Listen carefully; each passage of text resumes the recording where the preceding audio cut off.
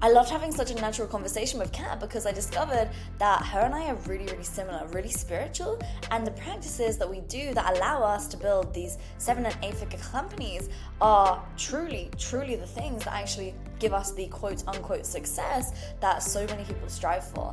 And I've left all of the links to all of Kat's information, her courses in the show notes. She is amazing, and I'm so grateful to have an incredible under 30-year-old female entrepreneur just like myself here on this podcast today, because I've been really looking for more awesome guests to bring you as I get more back into doing the Impact School podcast. So I'm grateful to have you here. If you haven't already subscribed, please make sure to do so. And I'd also love to invite you to get free weekly live coaching on all things scaling your business from the consultants and the coaches that serve my private clients at Impact School. 100% free. You can get it if you just go over impactschoolpodcast.com/free. You can get in there for free. And with that said, my name is Lauren Tickner, founder and CEO of Impact School, and let's get into today's episode. Okay, so today we have the queen of not only XL, but also short form content. So Kat, I've been looking forward to this podcast for the longest time, and it's been so interesting how you've been able to, and you are a testament that anyone can do this, combining, for me, something so boring with something so entertaining that goes so viral. So tell me this in just a couple of short sentences. What is your secret sauce to making such viral content consistently?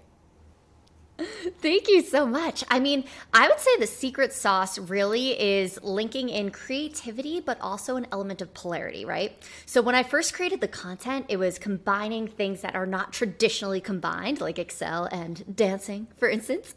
So I think the polarity of that caused a lot of conversation in terms of virality on social media, but then also having kind of a cool creative spin definitely helped with the algorithm. Okay, so a lot of people will hear that and they're gonna think, I just don't want to dance on social media. So do you feel like it's possible to do this without that element to it?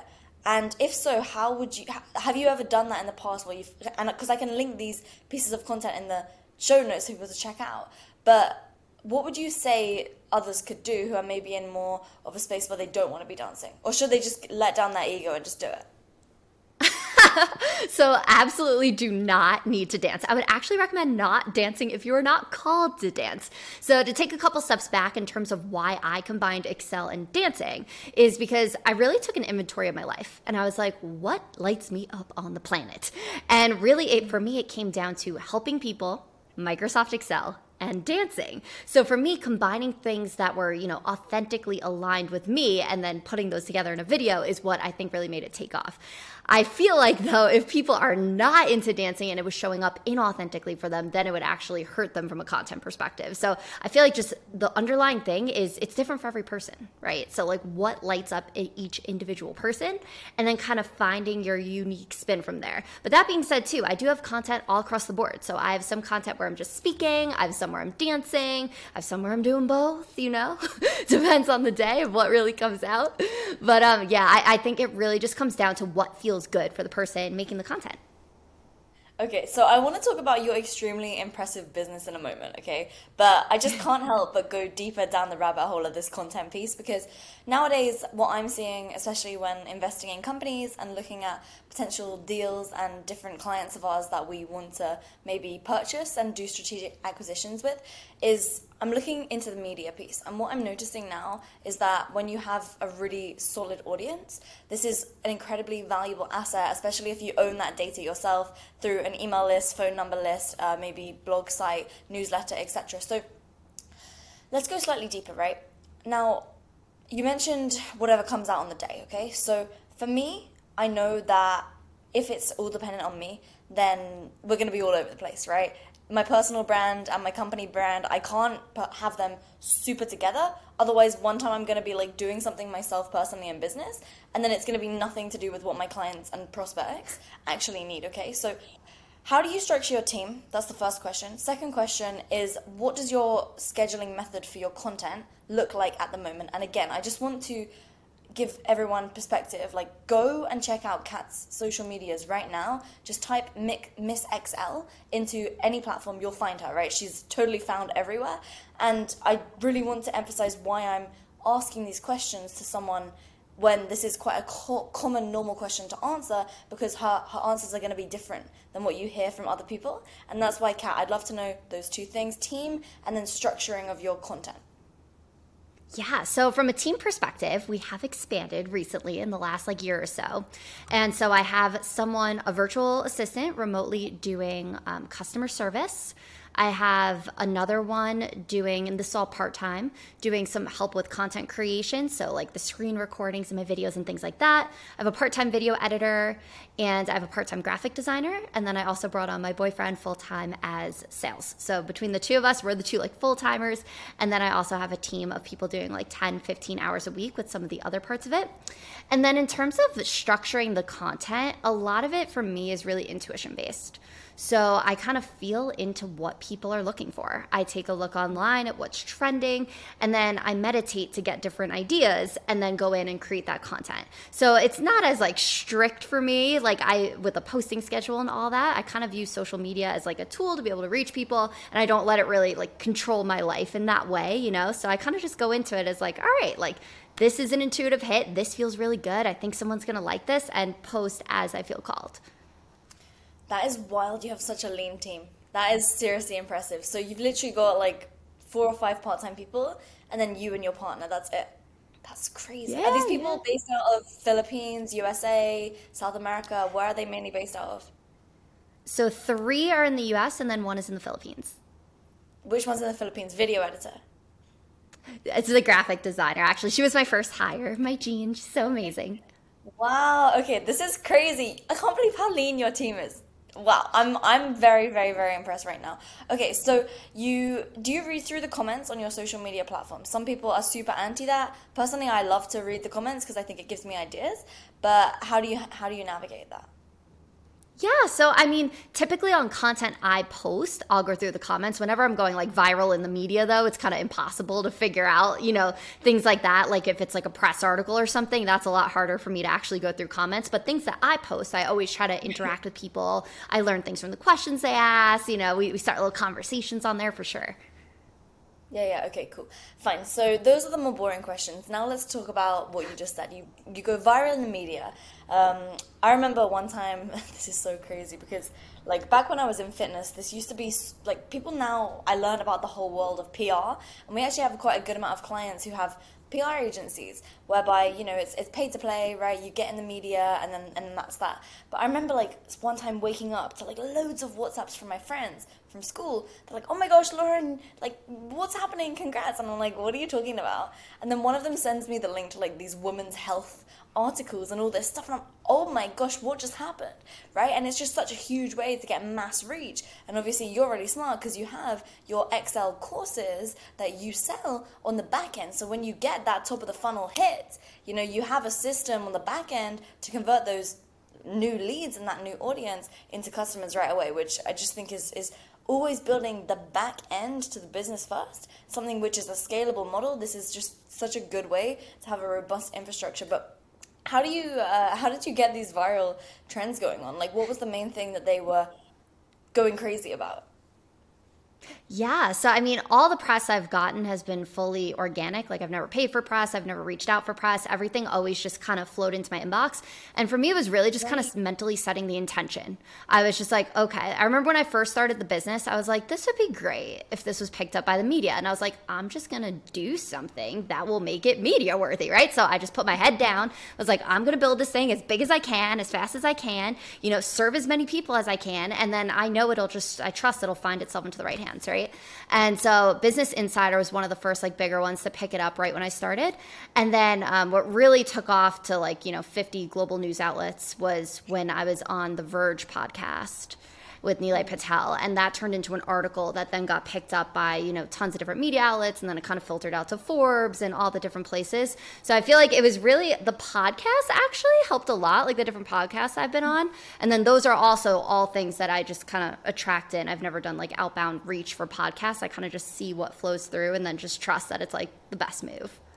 Oh man, that's so interesting because podcast is so undervalued, right? And I think that nowadays, see, I never even realized that was where media, typical media, were now getting their information from, because I would have thought that they'd seen podcasts as like a threat to them, right? Because a lot of people have shifted their attention away from these like, mass commercialized media places to now these individual podcast feeds where they can get information that isn't necessarily so filtered. But that's really interesting. And so was there anything in particular that you think caught the attention of both these podcasts that wanted to have you on? Obviously, I just think what you do with your brand is just, I'm not gonna lie, I never go on social media. I just don't go on it. I look at my stuff, I look at what my audience are asking for, and then I create content around that. And I'm like you, right? I totally do it in flow. My team for Impact School have a way different strategy. They're super structured, but in a day where I feel cool to make content, I will make the content, and then, sometimes it does really well, sometimes it doesn't do really well. For me, interestingly enough, it's actually written content that performs rather than the video content like you, okay? Wow. But the reason I bring this up is because I think, sometimes we try to force things. And it's been very clear that through what you're saying, you're very, correct me if I'm wrong, but it sounds like you're very, very spiritual. Just, yes. I think the same way as you, right? Like I also lean into things, I feel into things, and then I get ideas and I get inspired. But some people don't really understand that. So maybe like, your practices that you do as an entrepreneur, this would be interesting to hear, like how you structure your days, your weeks, even just your ways of leaning into ideas and how you manifest them into the world. Maybe if you want to share that, that's really a new, interesting take that I don't think we hear about enough. Absolutely. And I agree. I think it's something that's not talked about enough at all. So for me, the way I view and structure my day is through the masculine and feminine energy types. So it's not necessarily boy, girl, or anything like that. The masculine energy type tasks are more of our right brain tasks, right? So those are the ones where we're analyzing things. We got our iced coffee, our to-do list, we're cranking things out. And then we have the left brain or the feminine energy task activities, which is more like getting in a creative flow state, tapping into the intuition, getting those divine downloads. And a mistake that I see a lot of people make when building out their calendars and structuring their day is when they try to flip back and forth between tasks of each energy type. So for example, classic corporate America, right? Like I would be, in a bunch of back-to-back business meetings. I'm analyzing my spreadsheets, doing all these things. And then they'll put like a 30-minute brainstorming thing on your calendar and expect you to come up with this $1 million idea when you were just tapped into that right side of the brain, analyzing everything, or left rather, and not tapped into the creative side. So that's really where it comes into play, is like tapping into either the creative side of the mind or tapping into the more analytical side of the mind and kind of structuring my days those ways. So typically I'll take an entire day to go in and do all my creative activities, right? I'll like go out into nature, I'll meditate, and then I'll come up with the different ideas. And then on a separate day, I'll actually execute. So I'll go in and I'll, create the content and, analyze things and get into the tracking and edit videos and do all the things. So I think really separating out the activities by, left brain, right brain, masculine, feminine energy, whatever you want to call it, right? It's just the overall understanding that like both sides of the brains work differently, and then kind of leaning into which activities fall under which type. That's really powerful, and something that I think a few years ago I heard a lot of people talking about this, like batching your days and doing different activities on different days. But to be honest, it's not something that I've heard someone mention for a while. So that's a good point. I need to move back into that myself. Now, with regards to like studying masculine energy, feminine energy, where did you learn this? Like, how did you kind of get interested by that and study?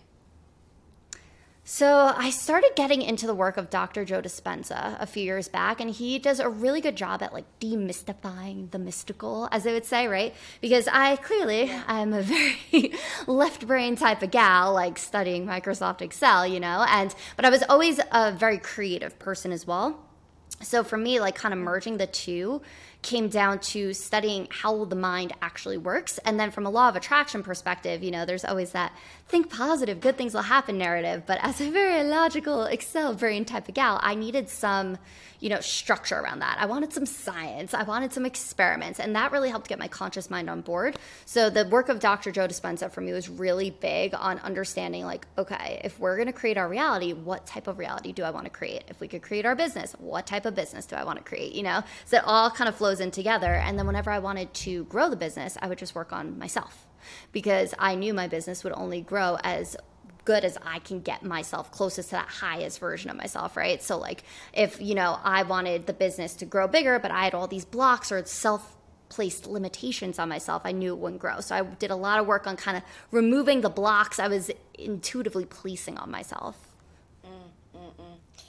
Yeah, because you have definitely turned something very left brain into something very right brain through your content, and I can actually see that now. You share this, right? Because I never would have thought that you'd be a very, very spiritual person just from the type of, you know, business that you have. But it's interesting because the more people I meet who are very, very successful, and the more people I speak to, what I've noticed is this is such a common trend.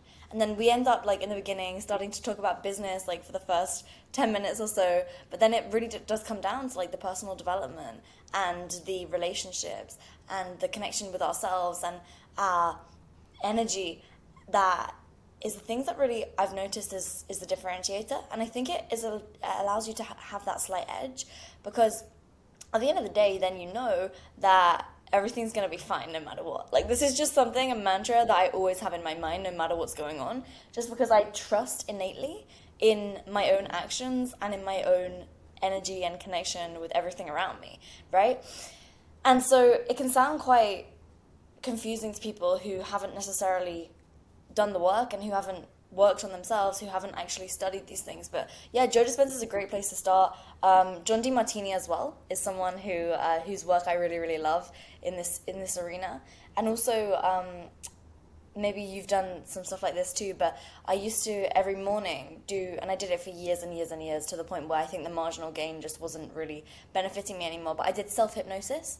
So I would do 20 minutes to 30 minutes of self-hypnosis every morning. Have you done anything like that, or any, you know, additional things on top of learning and studying, practices that have helped you? Yeah, absolutely. So on the self-hypnosis, I've been chatting with Grace Smith and did a session with her. She's incredible, cool. Has an awesome app on that. She's great. Yeah. Yeah. Yeah, she's so cool. So that's where I started getting into that area of self-hypnosis. And then I also did a lot of subconscious reprogramming. So I would essentially put myself into, you know, a theta brainwave state and go in and reprogram memories that were kind of holding me back through inner child work, did shadow work through there. And then I also practiced Kundalini yoga, which is always kind of working on the psyche and different things like that. And that's kind of how I tune up my energy every day to get myself where I'm projecting like a higher frequency. Interesting. Yeah, we're so similar with these things. This is really, really cool, because it's these things that we do when no one else is looking, right? That makes all the biggest difference. And then this is how, at least personally, I found that I get the biggest breakthroughs is when I'm not trying to force it. As you said, it's like, it's not when you're in that forced brainstorming session that you're going to come up with a great idea. It's when you're in the shower, when your active mind is basically, I'll put it in simple terms, turned off, right? And you're not thinking anymore, that's when it comes. What do you do? Like, cause okay, maybe you're like me, where I will get ideas in the middle of the night, and like, if I don't write it down, it's gone forever. So like, one of the things, and I just realized, like, I don't have it right now, but I got in this habit of having a notepad and pen next to my bed when I was sleeping, because this would always happen. I would wake up to pee, and I've been having like a really valuable dream. Yeah. And then I would just write it down and like make the content the next day. So how do you organize your thoughts then? Yeah, we are so similar. I have the same thing next to my bed, the notebook and the pen. I do this night meditation every night. It's like a Kundalini yoga like mantra thing, but it helps you get divine downloads. So a lot of times during those 11 minutes, I'll get the hit. So I have that next to me right before I go to bed. But then I've literally also had dreams where I'm like working in my dream on the business. And then I wake up and it's like 6 a.m. and I'm like, oh my gosh. And I'm just writing all these things down. Same thing. I have this too. I literally have this all the time, and like no one ever understands. It's so funny. Okay, I mean, if you can share with me that the evening meditation that you do, that'd be really cool. Yeah, but I feel like this is something so valuable, because these practices, like, gosh, I don't know what it is, but even if it's just in the back of your mind, like the difference it makes just through allowing you to see thoughts that maybe you are having other thoughts that were blocking these thoughts that were always going to be there. That's what I've at least found to be extremely useful, right? Because I think as entrepreneurs as well, we get so busy, we get so caught up, and one of the most dangerous things is not having the space to be able to actually work on our business or work on new ideas because we're so stuck like in there, building the funnels, creating the content for the clients, right? When really like it's these things that are going to allow us to, rather than just like going, actually increasing our capacity and scaling beyond what we do existingly right now. And it starts with us, right? We are the creators. We are the ones that get to choose what we do, especially because we are building a business which is essentially an entity other than ourselves, right? So it's pretty exciting when we think about it like that. And so, okay, like I love how we just went on this huge tangent because it's so important. It's honestly so important, and I wish people could shadow, someone like yourself for a day just to see what your day really looks like and the breakdown of the actual sort of doing work versus the thinking and the feeling. So, on a rough split on an average day, or maybe like on one of your doing days, what does it look like? And then one of your more creative days, what does that split look like between like actively doing and then sort of personal development, creativity, thinking work? Yeah, so I would say on a creative day, it's about just getting in that flow state. Like that is the main goal of the day, is to hit the flow state. So I live out in Sedona, Arizona. I'm out in the Red Rock, so I like to like go out, like get into nature. It's a very grounding place energetically, and that was one of the biggest reasons why I chose to live here. Because something, running a business that's so digital, like for me to live in a place that's very grounding was important. So I get outside in nature. I do a lot of breath work, and then I'll like get myself into this place where I'm like, okay, like let's just sit and start thinking about content. And for me, I realize it takes a few hours for my brain to kind of get into that zone, and leaving that space for the creativity is one of the big things I feel like a lot of people miss. So I'll take a few hours to kind of just start thinking of ideas, and then all of a sudden it's like click, and it's like all these ideas will pour out. So giving myself that space is really big. And I'll do, it'll probably be like a 3-hour-ish, 4-hour situation. And then on my get things done days, it really depends, like, well, what I got going on and what kind of mood I'm in. But because I get into like the habit of like, I'm a generator in human design. That's like that Energizer Bunny type where if you're doing what you love, you just kind of get in there. So sometimes I'll sit and like grind out a lot of things, but other times I'm just like, you know what, I'll clear the inbox today and like feel accomplished, So it kind of depends on the day, but that'll be more of like analysis type tasks. That'll be, getting back to people, responding to emails, things like that. Yeah. Also, an aside, my dishwasher is beeping, so let me turn that off for you, just in case I want to mess up the recording. One sec. No, you're fine. Oh, that's funny.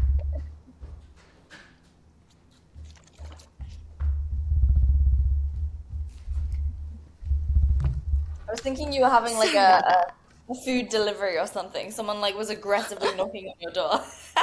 Yeah, no, it is I thought it only beeps once, but it kept going every minute. So I'm like, okay, well, Yeah, we that gotta was address it was really wanting some attention there. Very needy. Yeah, I'm get a just like, this is dishwasher. crazy. We literally, like, I'll have my team cut this part out, but it's just wild. Like, Yeah, yeah. the things that we do are so similar. Oh my God, it's crazy. Even the way you think, It like, makes sense. yeah, yeah, to be fair, yeah, it does. Especially, like, I always wanted to go to Sedona as well because I've heard about the energy there. So I'll have to Yes. come and visit and I'll let you Oh my know. gosh, come through. Yeah, let me know if you come here. Like, that's why we moved here, because the energy vortexes help the business so much. Like, a lot of people physically put their bodies here during launches. And I was able to track the passive income. And every time I was here, the business would go through the roof and all these things would land in my inbox. And I was like, shit. So I was like, this is where I gotta live, you That's know? That's wild. Okay, okay, this is freaking crazy. Okay, shall we go back into the recording now? Because this is. Yeah. Do you want to talk about this, or do you rather not talk about this? Yeah, sure. I can talk about anything. Okay, fine. Yeah, like that's good. That's good. Okay, so let's think where we just were. Okay, fine. So, a question that's coming to my mind is like, what is your leading indicator when it comes to all of your efforts, right? What's the main thing that you look towards? Is it your following? Is it your passive income? Is it your overall like total revenue? Is it your profit? Like email list? What is the main thing that the primary indicators that you look towards in your business? For me, I would say it's revenue from the perspective because that means the more people we have in the courses, the more people we're helping, right? And the bigger that revenue number goes up, that means more people are in the courses, more people are learning, and the bigger the impact is. So I would say that's the biggest needle mover. Because for me too, like growing the following is great because that means more people are getting those quick tips here and there. But from a full education perspective, the higher the revenue number is, the more enrollments we have and the more people are learning. So that's kind of how I view it. Okay, so what's your current model? So courses, that term can mean many things these days, right? It can be like a hands-on consulting program. It can be like a login where they go into the portal and it's self-paced. What's the actual exact model that you guys have? So I have 10 on-demand courses currently across the Microsoft Office suite, Google Sheets, a kids course, and then I also do live corporate training experiences. So that's like the other side of the business. So all different companies ranging from, I've done these at Enterprise Rent-A-Car, Kraft Heinz, all different companies bring me in to host these trainings. I do educational institutions as well. And those are like fun, live 60-minute sessions. I customize them for businesses. And then the on-demand courses are, my creative works of art. Those are where I just like design a super cool educational course, but then I infuse them with as much fun and creativity as possible to make a subject that is traditionally boring to seem really fun. Because after you've seen my content, your girl cannot have a boring course. So I was like, I gotta make this fun. That's true. They'd be so disappointed if they're like, okay, and today we are going to talk again. That's awesome. Okay, this is interesting and like, if you're open to sharing, what's the rough split between like the kids course versus the on-demand course versus the corporate learning, like on average over the year? Like what would you say the breakdown is percentage-wise of each different revenue source? Yeah, so I would say at least 80% is from the on-demand courses. So those are evergreen, and most of them are for our complete Microsoft Office suite. So that's where you're getting all of the different Microsoft Office courses, and it's hands down the best deal. So that's typically the one we have the most people in, which is like the range of all the courses. Because they all come with lifetime access. So for most people, they use them as like these ongoing resource guides. That's really cool. Yeah, well, I'll leave it linked, of course, in the show notes as well, because that's great. And okay, so your revenue model, is it like a one-time course purchase or is it like a monthly recurring fee? It's a one-time course purchase with lifetime access to everything.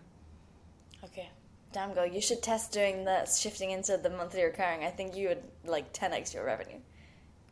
We might do something like a totally different style product with that. Because a lot of people too, like I didn't want it to be like encourage them to leave the course materials by just taking it for a month and then stopping the subscription, just because a lot of people get value out of using it later on when they actually go to do something like, oh, I'm going to do a VLOOKUP 6 months down the road, and then they have that as a resource. So from their learning experience, I was like, okay, like it'll serve the people the most if they have it for a lifetime access. But I think I might do something eventually on a subscription model because it's something I do want to play with.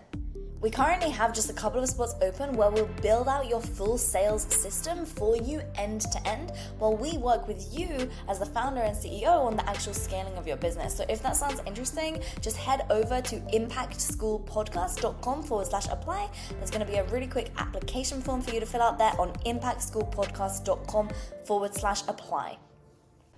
Yeah, something that I've been thinking about a lot lately is just, what innately causes a company to have value, because I always just think value is a byproduct of the impact that you provide, right? And so I'm just always wondering, and I look at like private equity, and one of the main things and the driving forces that they look at when they're looking at like different non-revenue reasons to why a company has the value, and it is this like consistent cash flow coming from it's like I think it's customer capital, and that's what they call it, because like customers that pay each month, obviously they're more sticky. That's why these SaaS models have such a high valuation when they go to sell, and they're multiple, but it's just interesting. Like it's crazy that, wow, you must have so many clients. My gosh, how many clients do you have? Or if you don't want to share? Yeah. We have over 16,000 students currently, and then we have a ton of corporate clients too. Yeah. Yeah. So these are like low ticket courses, right? So this is super interesting. It's just a different model. Like, so you're going for more top of the funnel because it's more of a mass market product, because most people use Excel in their jobs. So I'm guessing like most of these people that are buying are people that have jobs maybe like analytical work? What other types of people? What's your main buyer? So it's really a wide range of industries. We do have a lot of analysts across different industries, but we sell to all different groups. We sell to like the military, the government, like everybody uses Excel. We have people in like restaurant industries. We have people in manufacturing, people in traditional consulting, accounting, all those types of things. So it really varies. We have a lot of people in HR. We have a lot of teachers in our courses. So it really kind of, it spreads out across the board. Yeah, yeah. Well, I think everyone's probably used Excel in their life, literally. Like anyone that does Yeah. some type of online work or going through school, it's so cool because you literally have such a huge TAM, as they say, total addressable market, right? And so like the things that you can do is wild. Have you ever considered like building some type of software tool or something? Yeah, I mean, I've thought about things like that before too, but I haven't found something that really called out to me yet in terms of the tools. Yeah, yeah, yeah.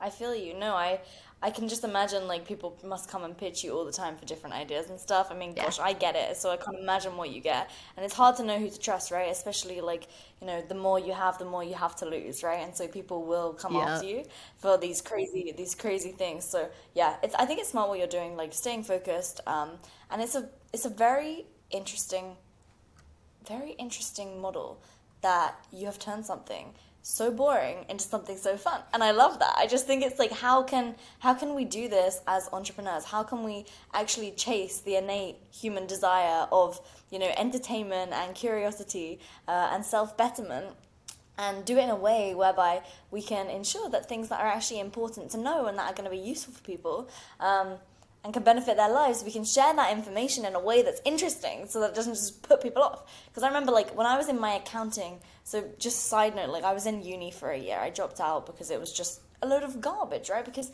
my Yeah. accounting professor, like, I don't know, I mean, all this Excel stuff, if I'd have had someone more interesting like you to teach me, I probably would have stayed in that course. And so I just think it's powerful what we can do now with e-learning is that it allows the best in the world, the most entertaining in the world, to then give the one information to the masses. And then it goes to show with what you're doing because this is why you've risen to the top, right? Because you have shown the information in the best way for the people. And I love that. So I just wanted to say, yeah, it's just amazing what you've done. Um, Thank especially with you. such a lean team. My gosh, such a lean team. Um, with regards to that though, like how are you making sure that you're constantly driving your audience into your own email list? Because I see you doing this, right, with your free masterclasses and such. Yep. Um, but what are your what's your approach on that? On building the email list versus building just the audience? Yeah, so I mean, I grow the email list a lot through the free master classes. So typically, I tried to figure out what did people want the most, and a free Excel class for a lot of people is just this massive value add. So I was like, okay, I'll start doing these every month or so. So I started doing that, and then each time we would get around 20,000 people registered, and that would be a nice jump for the email list as well. And now we have a really nice newsletter that goes out too, that's constantly educating on different topics and things like that. So yeah, I would say the webinars is the biggest thing that moves the needle in terms of the mailing list for sure. Interesting. And so, with regards to the newsletters, are you primarily using that to sell your own courses? Do you do like sponsorships and stuff in there? I'm seeing a lot of people shifting now into this newsletter-oriented business model. So it's something that's got my attention at the moment. So I'm just doing my research.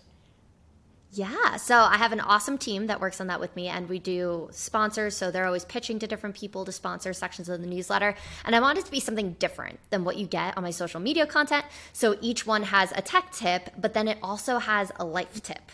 And I feel like that was an area of my audience that I wasn't really addressing, where people were asking for more tips on like energy, manifesting, optimizing your day, like all those types of things. So half of the newsletter is more of cool tips like that. That's great. Yeah, I'll have to join because it's fascinating the opportunities that are there now, and I do believe that owning your own data is just so so powerful. I mean, I've even realized like when I make one post and then I always like to set up some automation so that it like goes right in their DMs and they send their email and then that goes right on the email list and then you gain like 500 in your email list just from like one post. For you it's probably like Yeah. 5,000, but this is such an easy way to bring in people that are like directly interested. And so Do you know like your conversions from social versus your conversions from email? Do you have that data? I mean, I'm sure you have it I on a don't sheet have somewhere, the but like off the top of your I don't have it off the top of my head, but I feel like the emails definitely convert higher than the social for sure. head. Yeah.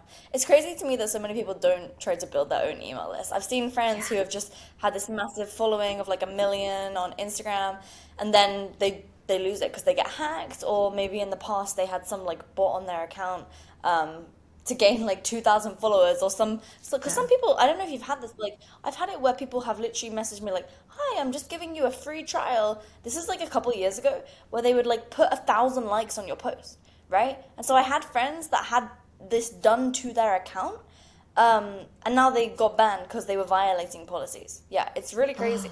That's really bad. Yeah, Wow. yeah, yeah, I've yeah. never seen that. I know. Wow. Yeah, I mean, I think you'd be fine because obviously you have, so much press and stuff. These guys didn't have that, but it wasn't even them that was buying the bots. Like it was some random people just because they used to give these like free. They used to give these free demos, because then they would want you to buy it. This was a huge issue on Instagram like 3 years ago. But when did you start? 2020, mid 2020. That's crazy. So before 2020, you were still having your corporate job? Oh yeah. Day job and consulting up That's until January 2021. what? No way. Yeah. I didn't realize that. It was so fresh. Oh my Yeah, gosh. yeah. I Okay, didn't so start since selling courses 2021, until November 2020. really? Damn. Yeah, How did yeah. you I learn started about selling this them work? November. Yeah, I made the accounts in June of 2020 to help people with Excel. It was the start of the pandemic. I had stopped traveling every week for work, so I had some extra time on my hands. And I was teaching Excel on the side at my day job internally for the company just for fun because I loved it. So they had me flying around the US hosting these trainings. And then I put Excel tips on TikTok and no one was doing it at the time. I remember looking around and being like, do people just not like Excel on TikTok? Like, why is no one posting this? And I was like, I'm just gonna do it. And by my fourth video, it got 100,000 views. And then by the sixth video, I got a side hustle with an IT company creating content for them. So I would sell them training videos for their platform. And then after a few weeks, I had my first video go viral. I started making courses a few months later. I had made an Instagram at that point and scaled a following across both. And then, yeah, I made my first course in November 2020. Started selling it Black Friday, and then 2 months later was bringing in more passive income than my day job was every month. So at that point, I jumped out of my day job. I built out 9 more courses. I started doing webinars, scaled it to 7 figures from there. This is huge. Okay, I'm just checking out your TikTok now because I'm not gonna lie, I never touch TikTok. I never go on it. I don't really understand it. I mean, my team are all over it, but for me, I'm like a bit of a grandma when it comes to that because I've only seen your Instagram. Now, I think I first found you. Maybe it was from Neil Patel, actually. Maybe. Yeah, To be honest, I think it probably I was. think it was. I think I may have seen you before, but interesting. Okay, so you have a big following on TikTok too. Which one do you find converts better for you? Instagram. Definitely Yeah, Instagram. this is what I'm saying because whenever I've tried TikTok, I just haven't found that it's been like quality audience members personally for me. I found that it's been people who kind of just like comment mean stuff. It's like,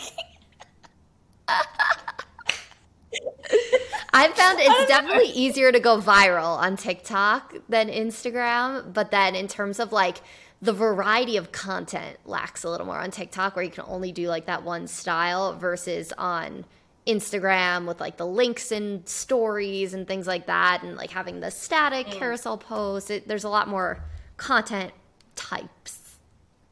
Yeah, these ones are the ones that do the best for me. These swiping kind of it won't Yeah. load, but like the Twitter style on Instagram Yep. for sure. But then for you, Yes, I yes, guess yes. like people love to they love to see how easy and simple you make something so not easy and not simple, at least for me anyway, for most people. But like it makes me think and it makes me want to ask the audience when you see someone like yourself, Kat, doing this type of content, how can you take these ideas and implement it into your industry, right? So like I remember when I was in fitness, something that I would used to do, these would go viral as well. It was for me that was easy to make viral content there. I find in business a little harder. I'm finally picking it up understanding now, just after kind of taking a year, honestly, off really making content and just focusing on business. But I would literally take something like a deadlift, right, where everyone's always like making all these mistakes. I would literally show the mistake they make, like, and I would point at it with arrows of like why their back is really bad like this, and then I would show the good form, right? And so it's kind of just like taking something and visually representing it in a way that it's easy to understand. That's something now that I'm thinking, okay, how can I do this in my content in which I share, right? So it's got me thinking now. Okay, cool.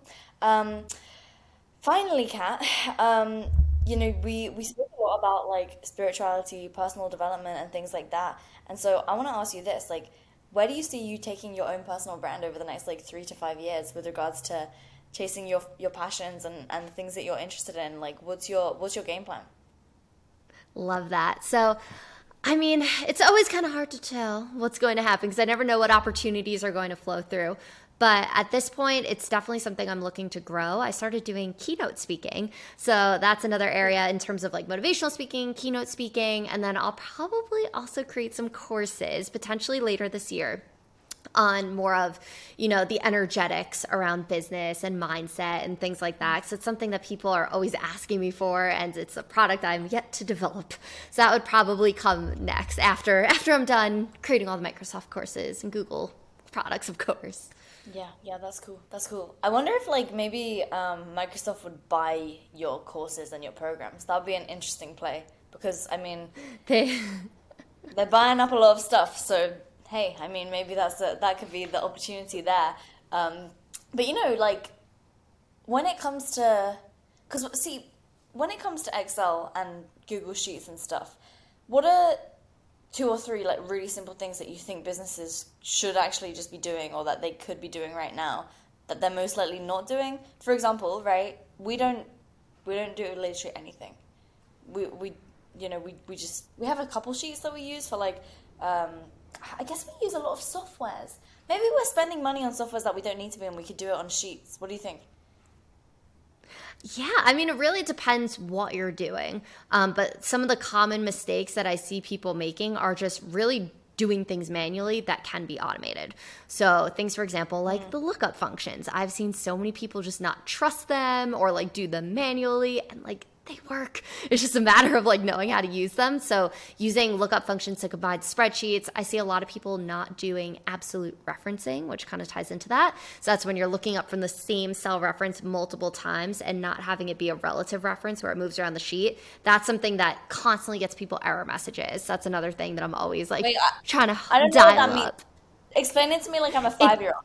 I basically blanked out Google Sheets and Excel from my mind because my accounting teacher really annoyed me. Yeah. So if you may have seen absolute referencing before, and that is when you have those dollar signs inside of your cell. Oh, okay. And I view those dollar signs when you're seeing them in Excel as little baby lock symbols. So think of like a padlock. So if you ever want to lock a certain cell into place, where if you're referencing it and you don't want it to move around the sheet like everything else, you put the little dollar signs in front to kind of lock it into place. A lot of people will click and drag a formula around, and when they do that, it starts referencing like blank cells or the wrong cells, and then they get error messages. So it's a little tougher to explain without any visual. But think of dollar signs as little lock symbols, and that's for locking in a particular cell reference. Ah, okay, I got it. Okay, interesting.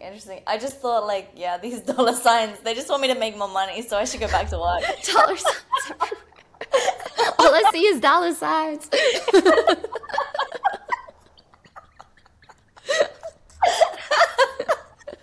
That's right. It's just telling me, Lauren, just like go do some more sales. Come on, this is not your zone of genius. Like this is not for you. But that's great. So yeah, like anyone who's struggling, just go buy one of Kat's courses. I'll leave them all linked. Miss Excel all over social media. Kat, this has been amazing. I could honestly talk to you for hours. I know it's getting pretty late in the night for you there, so I will I'll let you go. But thank you so much for coming on. This has been fantastic. Thank you. When I'm next in the US, yes, a trip to Sedona for sure. I've always wanted to do a retreat there. It looks so beautiful, and I know what you mean regarding like the energies, because even when I was in like the Red Rocks, more closer to like Vegas, you can feel the magnetic pull. You can really feel it. And so I'd be excited to see what it's like over there in Sedona, because that's something next level. So yeah, thank you so much for coming on. This was fun, and I'm looking forward to staying connected. And I just got word from my team that around 70% of people that listen to this podcast have not yet hit the follow and not yet hit the subscribe. And if you knew the guests that I have coming up who have multi-million dollar businesses, millions of followers on social media, people just like Kat and others who are in all different industries, niches, all around the world, then you're gonna wanna make sure that you have hit subscribe and that you have hit follow.